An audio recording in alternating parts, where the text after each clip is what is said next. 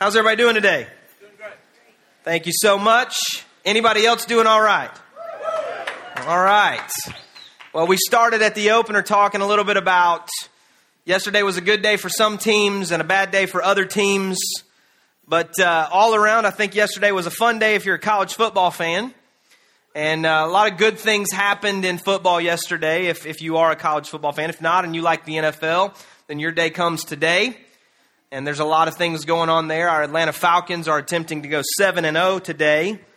They play at 1 o'clock. A couple of true Falcons fans. The rest of us are fair weather since they're 6-0. We'll desert them as soon as they lose 2 games. But a lot of good things happened yesterday. If you're a Georgia fan, their defensive prowess kind of overpowered the anemic offense of the Florida Gators. How about them dogs? I hear some of you out there. And what will happen, interestingly, all those people that love the dogs, if Georgia doesn't beat Ole Miss by about 30 this weekend, they're going to want to fire Mark Richt again. But that's just the way it goes in Georgia, I guess. I think Georgia Tech, how'd that game with BYU go? Anybody know? Got beat by about 100. So well done there to Coach Paul Johnson. A lot of good things happened. There was something that happened that you probably didn't know about unless you're Kristen Anderson, who was singing up here in the UW shirt for Washington Huskies. Her and her husband, Jeff, I think, are Washington fans. I don't know is there any other Washington fans in the room? No? Thank you for that. Thank you so much for the affirmation of that point. Yesterday, Washington was playing Oregon State in the Pac-10. For those of you that live here in SEC country, the Pac-10 is a much smaller, less awesome conference out on the West Coast. But the Pac-10, Oregon State, they were playing against Washington. And Oregon State, much like our Falcons, is 6-0. Attempting to go for their first 7-0 start in school history. They've got kind of thoughts about potentially winning the Pac-10 and trying to be in the BCS championship conversation, which would be a big deal for Oregon State. And so they've got, we're going to beat this. Washington's, they're not ranked. We're going to beat this team.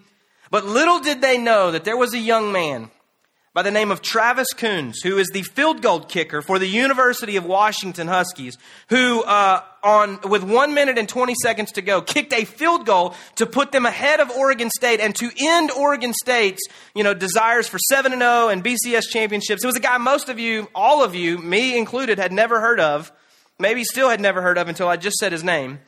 But it's this little-known guy who did something incredible yesterday that benefited his team. He kicked a field goal. We love it when field goal kickers do that instead of missing. And so he did something and his team won the game. Now the reason I'm telling you that is because I'm going to read a story here in just a second out of the Bible about another guy that you've probably never heard of. But he has this really cool story. So if you've got your Bibles, flip to Exodus chapter 31. Exodus is in the New Testament. The Old Testament. I don't know what I'm talking about. It's in the Old Testament. It's the second book of the Bible. You got Genesis, Exodus. So you go there to Exodus beginning in chapter 31, and we're going to start in verse 1 of Exodus 31. This is what it says. Then the Lord said to Moses, "See, I have chosen Bezalel, son of Uri, the son of Hur, of the tribe of Judah, and I have filled him with the Spirit of God, with wisdom, with understanding, with knowledge, and with all kinds of skills, to make artistic designs for work in gold, silver, and bronze, to cut and set stones, to work in wood, and to engage in all kinds of crafts." Now, when I read this passage, I know Moses. Moses is the guy mentioned there in verse 1. I know Moses. I know his story. Moses is the guy who, was going to go and set God's people free. He saw a bush that was burning but not quite being consumed by fire. He was the one that was in the little raft that his mom had crafted to kind of save him as they were killing all the children his age, and he was saved and rescued. Cool story. I know Moses. I don't know Bezalel. But Bezalel here in Exodus chapter 31 in verse 2 is introduced to us in this story, and he's a really cool guy. I don't know anything about his personality. Here's all that I know about him. God chose him, and God filled him with his Spirit. Not the Spirit of Bezalel, the Spirit of God. See, I don't know a lot about Bezalel. I know about Moses, but do you realize that the phrase that's used there in verse 3, it says, "I have filled him with the Spirit of God." That's the first time that's used in the entire Bible up to this point. And it's not used to talk about Adam in the garden. It's not used to talk about Abraham, who was God's covenant piece to the children of Israel. It's not used to talk about Moses, who would do this incredible thing for God's people. It's a construction worker. That God says, I have chosen him, this construction worker, and I've filled him with my Spirit.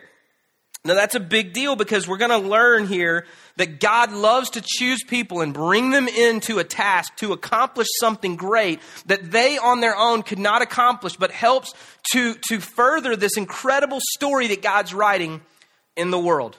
So now we know about Bezalel. But see, Bezalel is just one piece of the puzzle. He is a piece of the story that God's writing at that point in his covenant chosen people of Israel. They've been in captivity in Egypt now, and they've come out of Egypt. Moses kind of said, hey, set my people free. Pharaoh lets them go. They go across on dry land. The water then consumes their enemies that are trailing behind them. And now they're out in the middle of the desert, and before them is the promised land. Behind them is captivity. And now they're stuck in the middle of the desert. They've only been out there a couple of months. And God is now beginning the process of forming in them a people that honor Jehovah God. And so as a part of that process, what God wants to do is God wants to help them to create a meeting space, a meeting place for His Spirit to come and meet with them. He wants their priests, their religious leaders to wear a specific kind of clothing that is made a certain way that honors God. And so God needs somebody that can do that. And the majority of the Israelite people who had just come out of Egypt were brickmakers. They weren't the kind of people that could work in gold and silver and bronze and who could work in wood and who could take the jewels and do the things that God specifically wanted done for His meeting place and for the priestly garments. And so He says, hey, I've chosen Bezalel, and not only have I chosen him, he has a very specific set of skills, and I filled him with my Spirit, and he's going to do this thing because there's a game plan here. There's a mission. There's something that needs to be accomplished, and here's what we're going to do. We're going to go about this mission to create a place where I can meet with my people. Every team has a mission. You know, we're kind of using a football analogy today, but a football team's mission is very simple.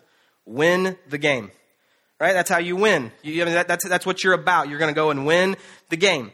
A military team, a special forces kind of operations team, they have a specific mission as well. It's whatever mission has been handed to them to destroy the enemy in some way, to rescue someone from their side or from an ally. They've got a very specific mission that they're supposed to be about.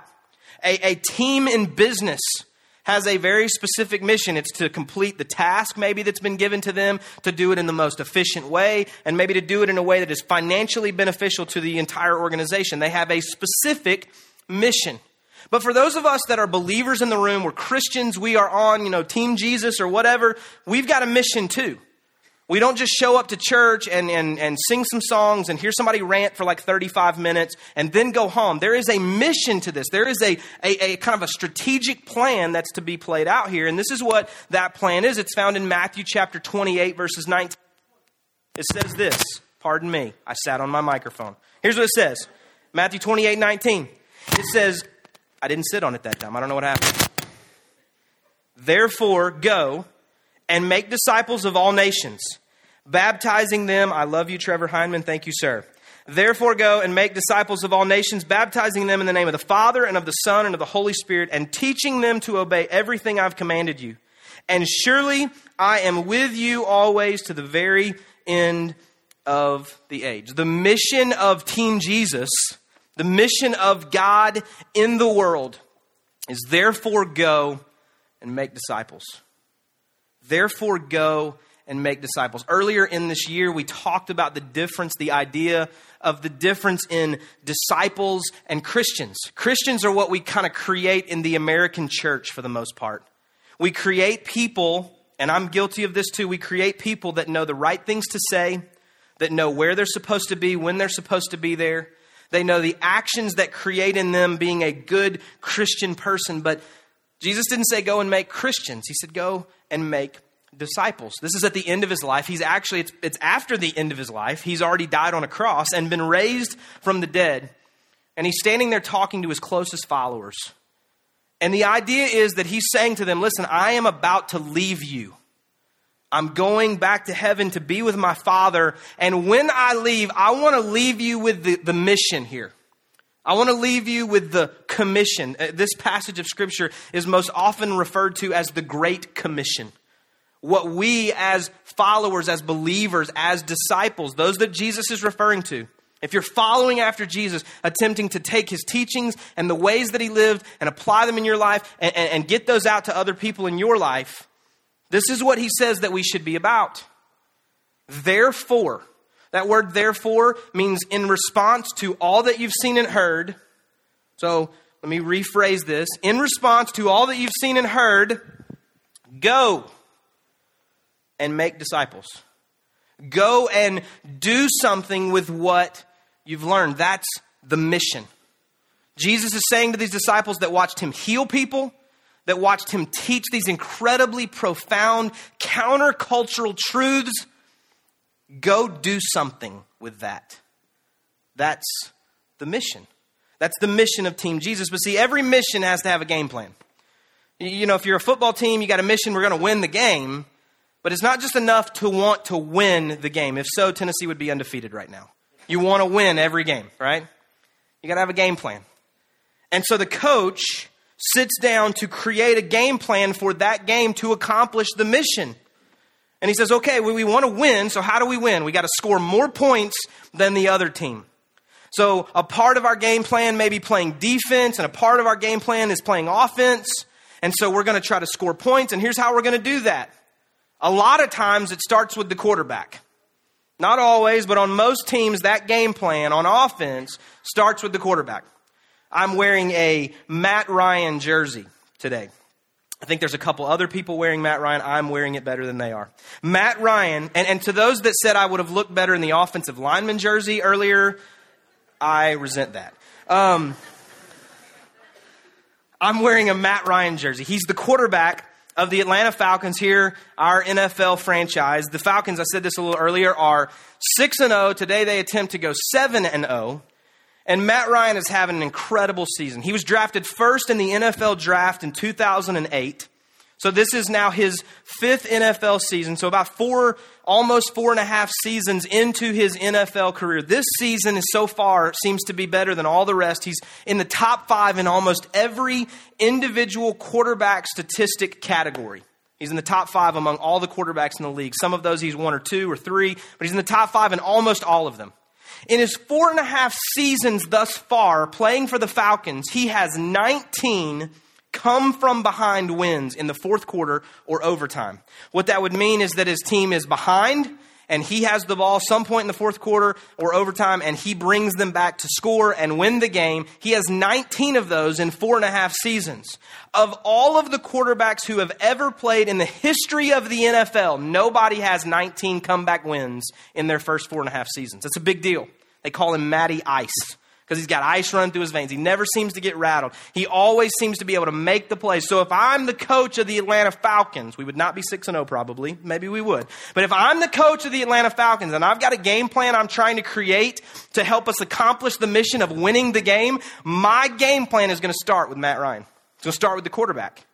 And a lot of game plans for a lot of teams start with the quarterback because they're an important piece because they're going to take the snap on almost every single offensive play. And then at that point, they're either going to hand the ball off to a running back, they're going to throw it to a wide receiver or a tight end, they're going to run it themselves. But 99% of the offensive plays, they're going to touch the ball. And so that's a really important position. And in the church, sometimes we fall into this trap of looking at, hey, if ministry is going to happen, if church stuff is going to happen for Team Jesus, we kind of look at, guys like me, the pastor or the preacher or maybe the worship leaders or the band or somebody that we say, okay, they're using their gifts for God. God's using them in some way. And so that's where we kind of need to start. And I would say that that's incorrect. And I can say that because I'm one of those guys. I get to participate in that way in these services. 1 Corinthians chapter 12 is a really incredible chapter in Scripture. It's a chapter in Scripture. I would say that 1 Corinthians 12, 13, and 14 are some of the most important chapters in the entire New Testament. Not more important than everything, but really important, especially to the church. Because 1 Corinthians 12 and 14 talk about the body of Christ and the corporate gatherings of the body of Christ and how those things should operate. 1 Corinthians 13, right in between those, talks about love. It's the love chapter of the Bible. And it talks about the idea that as the body is attempting to live out life together and corporately in some way, right in the middle of that, the most important thing to do is love one another and have this abounding, persevering love. And so these are 3 really good chapters. In 1 Corinthians 12, in verses 14 through 20, there's a piece of that passage, and I'm just going to give you my summary of it. Here's what it looks like. The body of Christ is like your physical body. And you've got all these many parts of your body, but it's one body. Each of these different body parts has a different role in your body, but it's all one body. And this is what the passage would say. This is the Jeremy translation, okay? It would say this.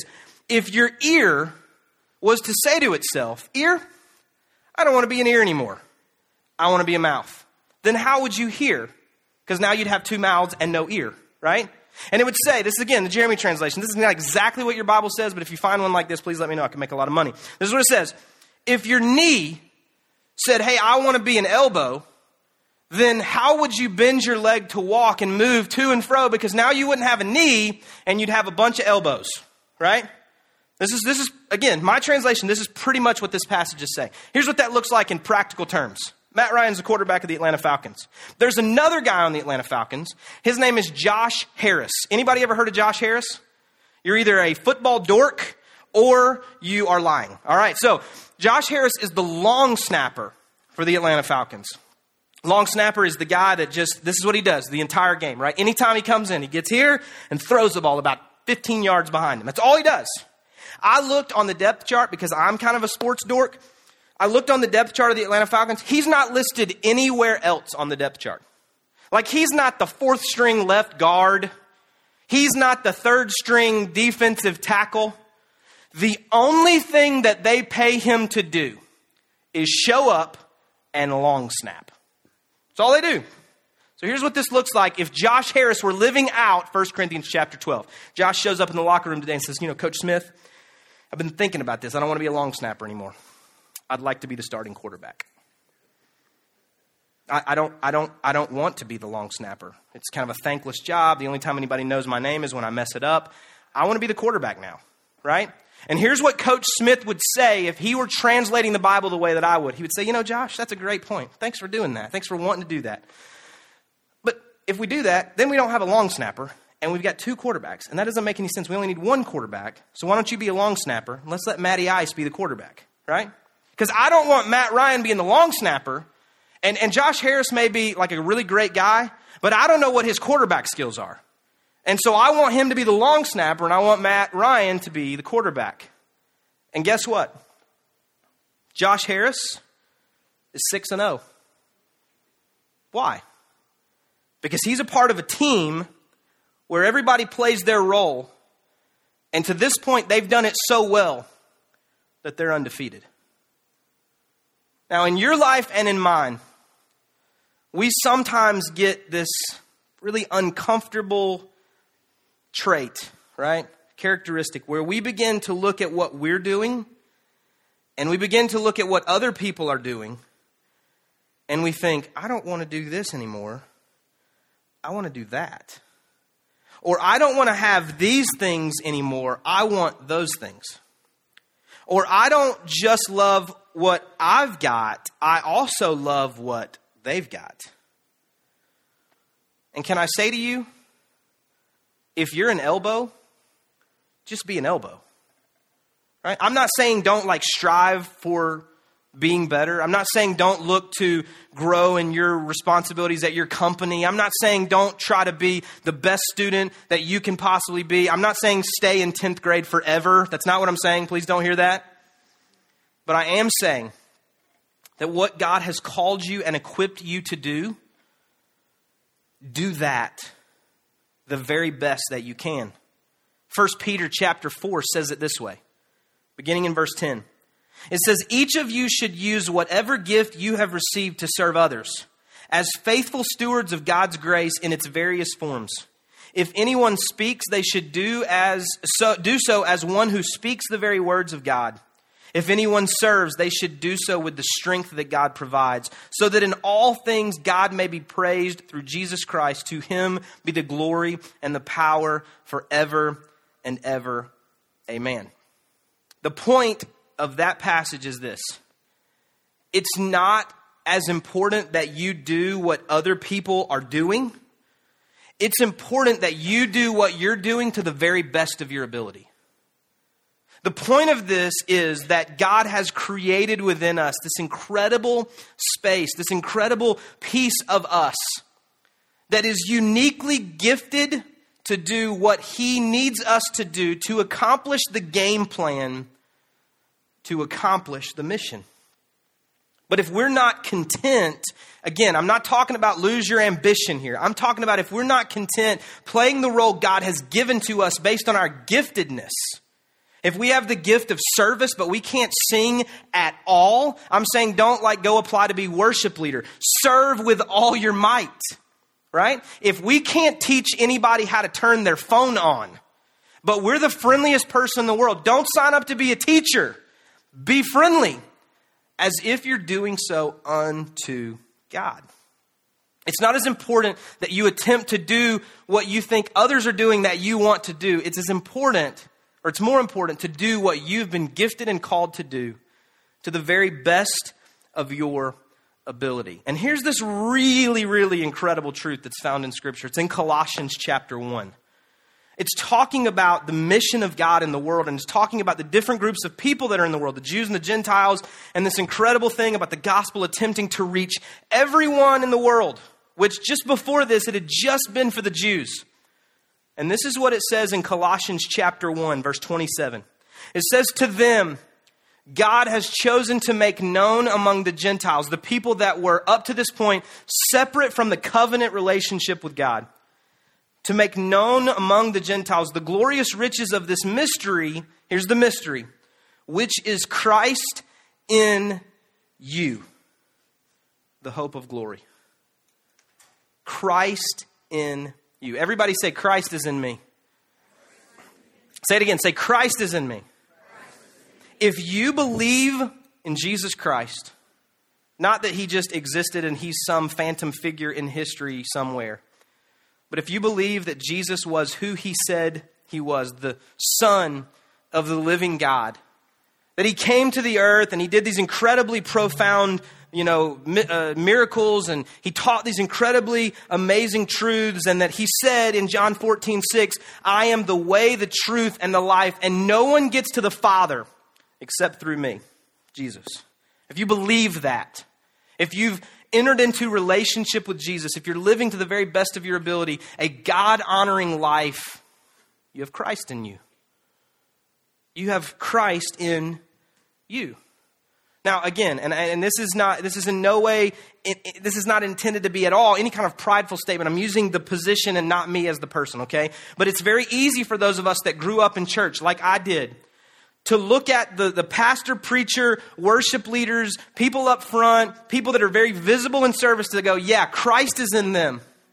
I mean, Christ is definitely in them. I can see that. They're preaching, or they're teaching, or they're about the things of Jesus, or they're using their gifts or their talents. It's easy to see that Christ is in them. But I'm not so convinced, other than that I prayed a prayer and I sang a song and He's in my heart or something like that, however that works, that Christ is in me. It's easy for us to look at the Falcons and say, man, Matt Ryan is really important to the Falcons' role in being 6-0 and accomplishing the game plan and winning the game, which is the mission of their team. It's easy to see that. It's very visible. It's understandable. It's a little more difficult for me to see that Josh Harris, the long snapper, only the long snapper, doesn't do anything else, is an important, vital piece to the mission of the Atlanta Falcons, to the game plan of the Atlanta Falcons. So it's easy for you to look at Matt Ryan, right, and see that he's important. But maybe it's difficult for you to see how the other players play a role. It's easy for you in church and for you and I to look in church and see people that we go, Christ is definitely in them. But all these other folks, and me included, I don't really know how that plays out. I've got a couple people that I've asked to help me today. I want Kristen Smith to come up here. Kristen is a school teacher. She and her husband, Brian, who's a horrible, horrible man. No, I'm kidding. He's not. They serve faithfully here in our church at this campus. And they serve in a variety of ways. But Kristen is a school teacher. And the incredible thing that Kristen wrote to me, this is what she said. She said, for many students, I'm not just a teacher, I'm their parent. I'm their guidance counselor, their encourager, their doctor, their hairdresser, their fashion consultant, and much more. A lot of the times, I may be the only person who's caring about them or thinking about them each and every day. Now listen, here's the truth. She's not just a school teacher, even though that's what her jersey says. She has Christ in her. She puts this jersey on, and she's now a part of the same team that I am. When I stand up and proclaim the goodness of God in settings like this, she goes to her school Monday through Friday wearing this jersey on the team that I'm on, which is Team Jesus, and says, I've got Christ in me. And I want to live that out in front of my students. I want to ask Margie Goss to come. Margie's a mom. She and her husband Keith attend here. Keith's played in the band some. They have 2 kids, a 14-year-old son and an 11-year-old daughter. And this is what she wrote to me. She says, I feel like God is using me as a mom to instill a godly heritage into my kids' lives and the future generations of our family. She has this long-term view that says, man, being a mom is tiring some days. And I'm tired of making peanut butter and jelly sandwiches and getting the kids ready for school maybe. And she works a job. But she understands that what she does into the lives of her kids is not just for today. It's also for the future generations of her family because she has Christ in her. And she wears this jersey to say, I'm on Team Jesus. And I'm proclaiming the good news of Jesus and the gospel message of Jesus to my children and to the future generations of my family. I want to ask Ahmad Broadnax to come up here. Ahmad is a dad. He and his wife Amber have 2 kids. He's also a football coach for a 6- and 7-year-old football team, right? I went and watched them a couple weeks ago. They're awesome. They finished their regular season a couple weeks ago undefeated. And they start the playoffs, I think, this coming week. But he's a good football coach. Here's what he said about being a dad and about being a football coach. He says, listen, I feel like I have the opportunity to help my kids, my personal kids and my kids on my team to choose the better path in life. Not just to take the path where they're going to have to learn tough lessons that I've learned in my life or learn hard things, but to learn the better path and to live that out. So Ahmad puts on his jersey that says dad and coach, and he puts this on, and when he stands in front of his kids, he may not be wearing this jersey, he may be wearing this shirt, but he says, I've got Christ in me. I'm about the mission of Jesus Christ. I want to ask Ben Sparks to come here. Ben's a college student. He goes to Reinhardt University. Ben is a cool guy. I follow him on Twitter, and before I even really knew who he was, I knew he attended here. I saw him tweeting about Mount Perry North Canton campus, and I follow him on Twitter, and he's tweeting about stuff as a college student, okay? Who wrote to me that sometimes he feels inadequate, that God would use him, or that he knows enough, or that his age might be too much inexperience. As a college student, he's tweeting about the 40 days of prayer that we're a part of, and what God's speaking into his life, and what God's doing through him. Doing the best he can to be a witness on his campus and to be available for God to use. So he puts this on and he says, hey, I'm a college student, but more than that, I carry Christ in me. I'm on Team Jesus, attempting to live out every day the mission of going into the world. Amy Hess, come here. Amy's a doctor.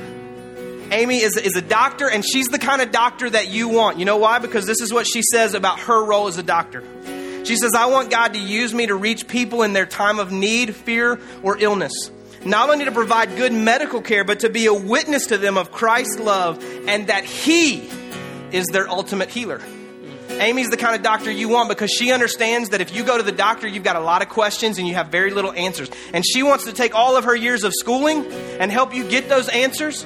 But ultimately, she wants to wear this and say, listen, more than just being a doctor, I have Christ in me. And when I put this on, I'm entering into the mission of this team, the mission of the gospel to go into the world and impact people for Jesus. Jeff Cates, come here. Jeff is a general contractor. He and his wife Luann serve here in a variety of roles. Jeff's usually back there behind the curtains, helping in media in some way. Jeff's a general contractor, and here's what he said about how God would use him. He said, maybe to touch people's lives that I come in contact with, to show them honesty and integrity in everything I do. Wouldn't that be great in a general contractor, in construction, to be honest, to have integrity? He says, hey, there's people in this industry that are lost and need to hear about the good news of Jesus Christ. And so I want to put this on and I want to live Christ in me as a general contractor. I want to be about the mission of God. Helene, come here. Helene Heineman. Helene and David and their kids are a part of our campus. Helene's a small business owner. They run a daycare in Marietta. And she says, hey, as a small business owner and as a mom, I want to live out the gospel. She says, I want to show the love of God to let those around me know that there is a true and living God. And she says, I can show that in a variety of ways. I can hug on the kids. I can listen to the parents. I can pray with the parents. But she puts this on and she says, I'm not just a small business owner. That's my role. But I've got Christ in me. I've got Christ in me. That's the hope of glory. That the mission of Jesus Christ, the mission of this team, is to live out the love of Jesus Christ to the world. And she carries that with her when she goes to work. Dan Spiker. Dan is a police officer. He comes and serves here faithfully every single Sunday, helping provide security to our campus, to provide security for our financial, the money that we take in and things like that. Awesome guy. Dan is a police officer, right? But Dan, not just is that, he carries Christ in him. He's kind of sworn this oath to protect and to serve. But you know what he's done? He's got to live out, I got Christ in me. I'm not just a uniform. I've got Christ in me. I'm about the message of Jesus Christ. Brianna White, come here. Brianna's a high school student. She's a cheerleader. Goes to Cherokee High School. Brianna is a student. And just like I mentioned with Ben, sometimes people look down on students. They look down on them and say, oh, well, they've got to wait their turn to be used by God. No. In the mission of God, there are no respecters of persons. You can't look on somebody and say, well, they're not ready yet. God's not going to use them yet. No, you make yourself available. You say, I believe in Jesus Christ. You put on the jersey, you join the team, and you say, listen, I've got Christ in me. Stephanie Hightower. Come here, Stephanie. Stephanie's a part of our church, her and her family. And Stephanie is a college student. She serves faithfully in this church along with her family. But Stephanie has said, there's something about my heart that says, I don't know what it looks like yet. I don't know where it goes. But when it says, therefore, go and make disciples of all nations, I'm committed to the all nations part. That if God chooses to send me somewhere else in the world outside of Canton, Georgia, I'm committed to do that. For 2 weeks at a time or a month at a time. I don't know what it looks like, but I'm committed to the mission of Jesus Christ. And so she takes Christ, puts him inside of her life, and lives out the mission of God. Now, I told these folks this morning when we met early and we prayed, I said, you're not standing up here because you're the perfect person, or you're the perfect dad, or perfect mom, or you're the perfect small business owner. You're not standing up here because you have everything figured out. You're standing up here as a representative of the people that are sitting in the seats. Why do we only look at the pastor? Why do we only look at the worship leader and say, yeah, Christ in them, Christ can use them? No, God can use you. God can use a dad and a mom and a teacher and a student. God wants to use that. He wants to use you because you get into places to accomplish his mission that I never will, that Justin never will, that this band never will, that our children's teachers never will. Because there's a mission, but there's a game plan. And the game plan includes you. But here's the reality, because I know as you listen to that, you think, yeah, but I don't know how to accomplish that, and I'm afraid and I'm worried. What if they ask me questions I don't have the answers to? What if they ask me what the Bible says about something and I don't know? Here's the promise. You know what the Exodus passage said about Bezalel? It said that God had chosen him and then he filled him with his spirit. Right? It didn't say that I chose him because he was already filled with my spirit. It says I chose him and then I equipped him with everything that he would need. Right? Matthew 28:19 says, therefore go and make disciples. It gives us incredible mission and it gives us a promise that everywhere we go, God goes with us. He says, I will be with you to the ends of the age. So if you're worried today that you're going to have to go somewhere that you're not sure how to even fulfill the mission, let me give you a promise today that God is faithful. The band's been singing a song recently and I've asked them just to sing it right here just to help us to know that God is faithful. Never once. Lift it up. Never once did we ever walk alone. Never once will you leave us on our own. You are faithful, God, you are faithful, you are faithful, God, you are faithful. Never once will we ever walk alone. Never once will you leave us on our own. You are faithful, God.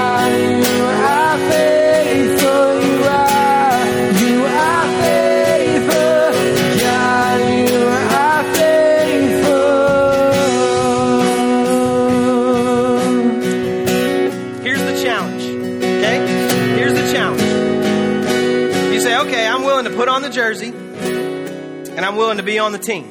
You ever been to a football game? Anybody? You ever watched one on TV? Okay. You know what the team does? Ahmad, your coach, huddle us up right here. Here's what the team does. They get in a huddle, and they talk about the plan. And they get in the huddle, and they say, okay, here's what you're going to do, and here's what I'm going to do. And you block, and I'll throw it, and you catch it, and you run it. And they get this game plan together, right? This is what the church on Sunday looks like. But guess what? Some of you have been in a huddle all of your life, and you've never gotten out of the huddle. I mean, you've just huddled up and said, here's the plan. Here's what I'm supposed to do. I'm supposed to run there and catch the ball. And you've never run there and caught the ball because you stayed in the huddle, right? You just say, hey, I'm here. I'm learning all this stuff that I'm supposed to do. And I know that God's word says, here's the plan, here's the mission, we're going to win, we're going to go do this. And you just stay here until you die, right? This looks like a lot of churches. This looks like a lot of Christian people that I know. Because Christians are cool with hanging together, being with other Christians, learning all they can about God so they know the right things to say. They get in the huddle, they're not going to be embarrassed. They know what they're supposed to do. They know the formation, they know the play, they know the right words. And they don't do anything with that, right? But at some point, you've got to break out of the huddle and you've got to go into your life. You've got to go as a teacher and a mom and a dad and a student and a doctor and a contractor and a business owner and a police officer and a student. Go into all the world, wherever you go. And you've got to be about the mission of Jesus Christ. You can't just huddle up forever. Do we understand that? Like the gospel message does not say, therefore get together and stay there. Right? What does it say? Therefore, go! Yeah. In response to all that you have seen and heard, go and make disciples. You know, we hear church people all the time. I'm guilty of this sometimes. That want to learn a new truth and a really cool new story from God's word. Hey, why don't we preach on this? Why don't we teach on this? And we need to, and we will. But for some of us, we need to start living out the truth that we do know before we try to learn a whole bunch of new truth. Wow. Right? We have to respond to the gospel. You know, some of you were not here when we first launched our campus. You guys can go. Thank you so much. Some of you were not here. Let's give them a hand.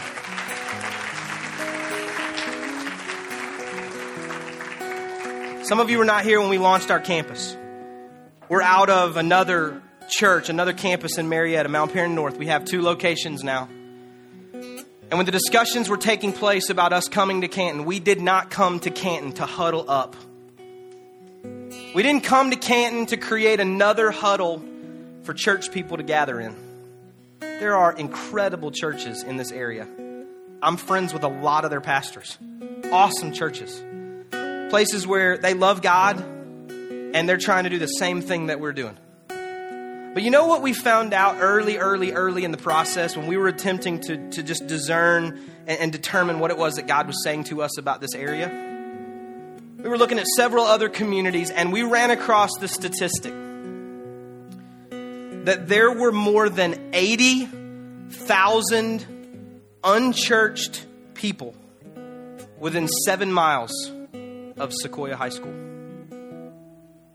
Now, unchurched does not always equal un-God relationship, right? I get that. 80,000 unchurched people, many of whom do not know the God that we've been singing about all day. 80,000 within 7 miles of where you sit right now. And we came to this place for one reason: to gather together, to huddle up, to hear the mission, to figure out the game plan, and to break the huddle and to invade this community.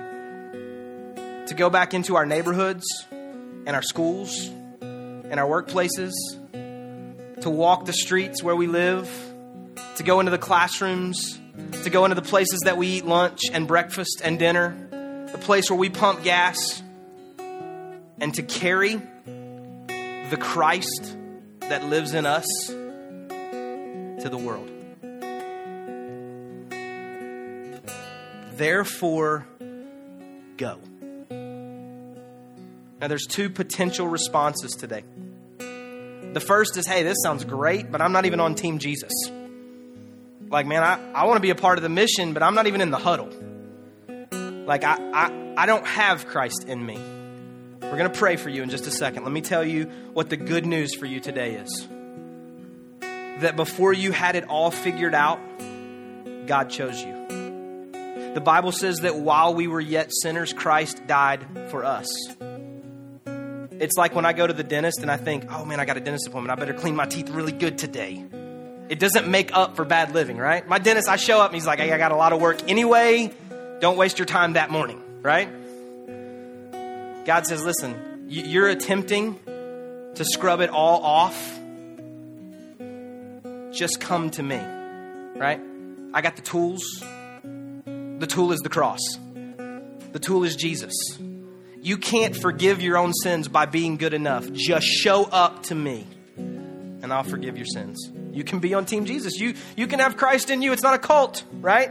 It's aligning your life with a larger story than anything you could write on your own. The second response today is, I got Christ in me. I'm on Team Jesus. And I've been huddled up for way too long. And today I am committing with my life to break out and to go do something. To go into my classroom, onto my team, right? Into my schools, into my business, go in the places that I work and live, and to make disciples. Live lives that compel people to ask the question, what is going on in your life? When I feel compelled to myself, I use the words that God gives to me and the things that God's done in me to say, hey, here is what happened to me. And you want it to happen to you too. So two responses. I need to be on Team Jesus, right? And I got to get out of the huddle and do something. I want you to bow your heads, close your eyes. Nobody's looking around. Here's what we're going to pray today. Two parts, those exact same two responses. If you would say to me today with every head bowed, every eye closed, you would say, Jeremy, I need to ask Christ into my life. I need to make him the Lord of my life. I need a Savior for my life. I need him to forgive my sins. I'm living in ways that are contrary to him, and I want him to forgive my sins, and I want to make him Lord of my life, to lead and guide and direct my life. I don't have it all figured out. I don't know what that looks like today, but I'm willing to say yes to God today. If you would just lift your hand right now. Thank you so much. You can put it right back down. Thank you. Anybody else? You just say, I need Christ in my life. All right. Second response is this. You say, Jeremy, I want to get in on the mission of God. I want to put on the jersey. I want to get in the huddle, and then I want to break out of the huddle and go do something that matters for eternity. I want to affect the people that I live and do life with for the sake of Christ. Would you raise your hand? Lots of hands. You can put them right back down. Put them right back down. You say, I'm in.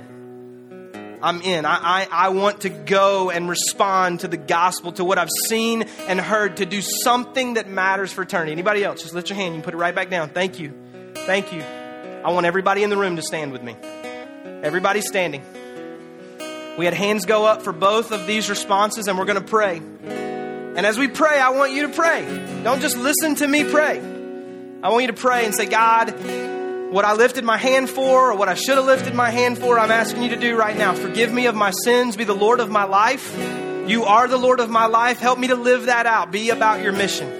So we're going to pray together, and then we're going to sing this incredible song as a declaration of God's faithfulness. God, I pray right now for every person in this room. I pray for those that lifted their hand today. Several people that said, I do not have Christ in my life. I'm living contrary to his will, his ways. The ways that I know are his ways. I'm not living that way. And so today I am wanting God to come into my heart, come into my life, so that I can be about this mission. And God, there were tons of hands that were raised to say, I've been huddled up. but I want to be about the mission. I want to get in on the action. I want to be a part of the plan of God. And so today, Lord, I pray for the strength to do that. I pray, God, for the wisdom, that their eyes would be open to see the people in their lives that you want them to engage. God, I pray right now for a sensitivity of their spirit to respond to what you're doing in the world so that they can be a part of that. God, help us as a church in both locations, Marietta and Canton. God, help us as a campus here in Canton to live out your mission, to go into all the world, to start right here within 7 miles of this school where 80,000 people are unchurched. They don't even huddle up together. Many of them are outside of a relationship with you. God, let us affect change in this community. Let us partner with other kingdom-minded churches here that are about the same mission to affect change here. God, let us branch out from there and go literally to the ends of the earth. And you have promised us when we go that you will go with us. Thank you for your faithfulness. Thank you for your power. Thank you for your name. And God, let us know that you are faithful in the end. In Jesus' name we pray. Amen. Skies and shadows on the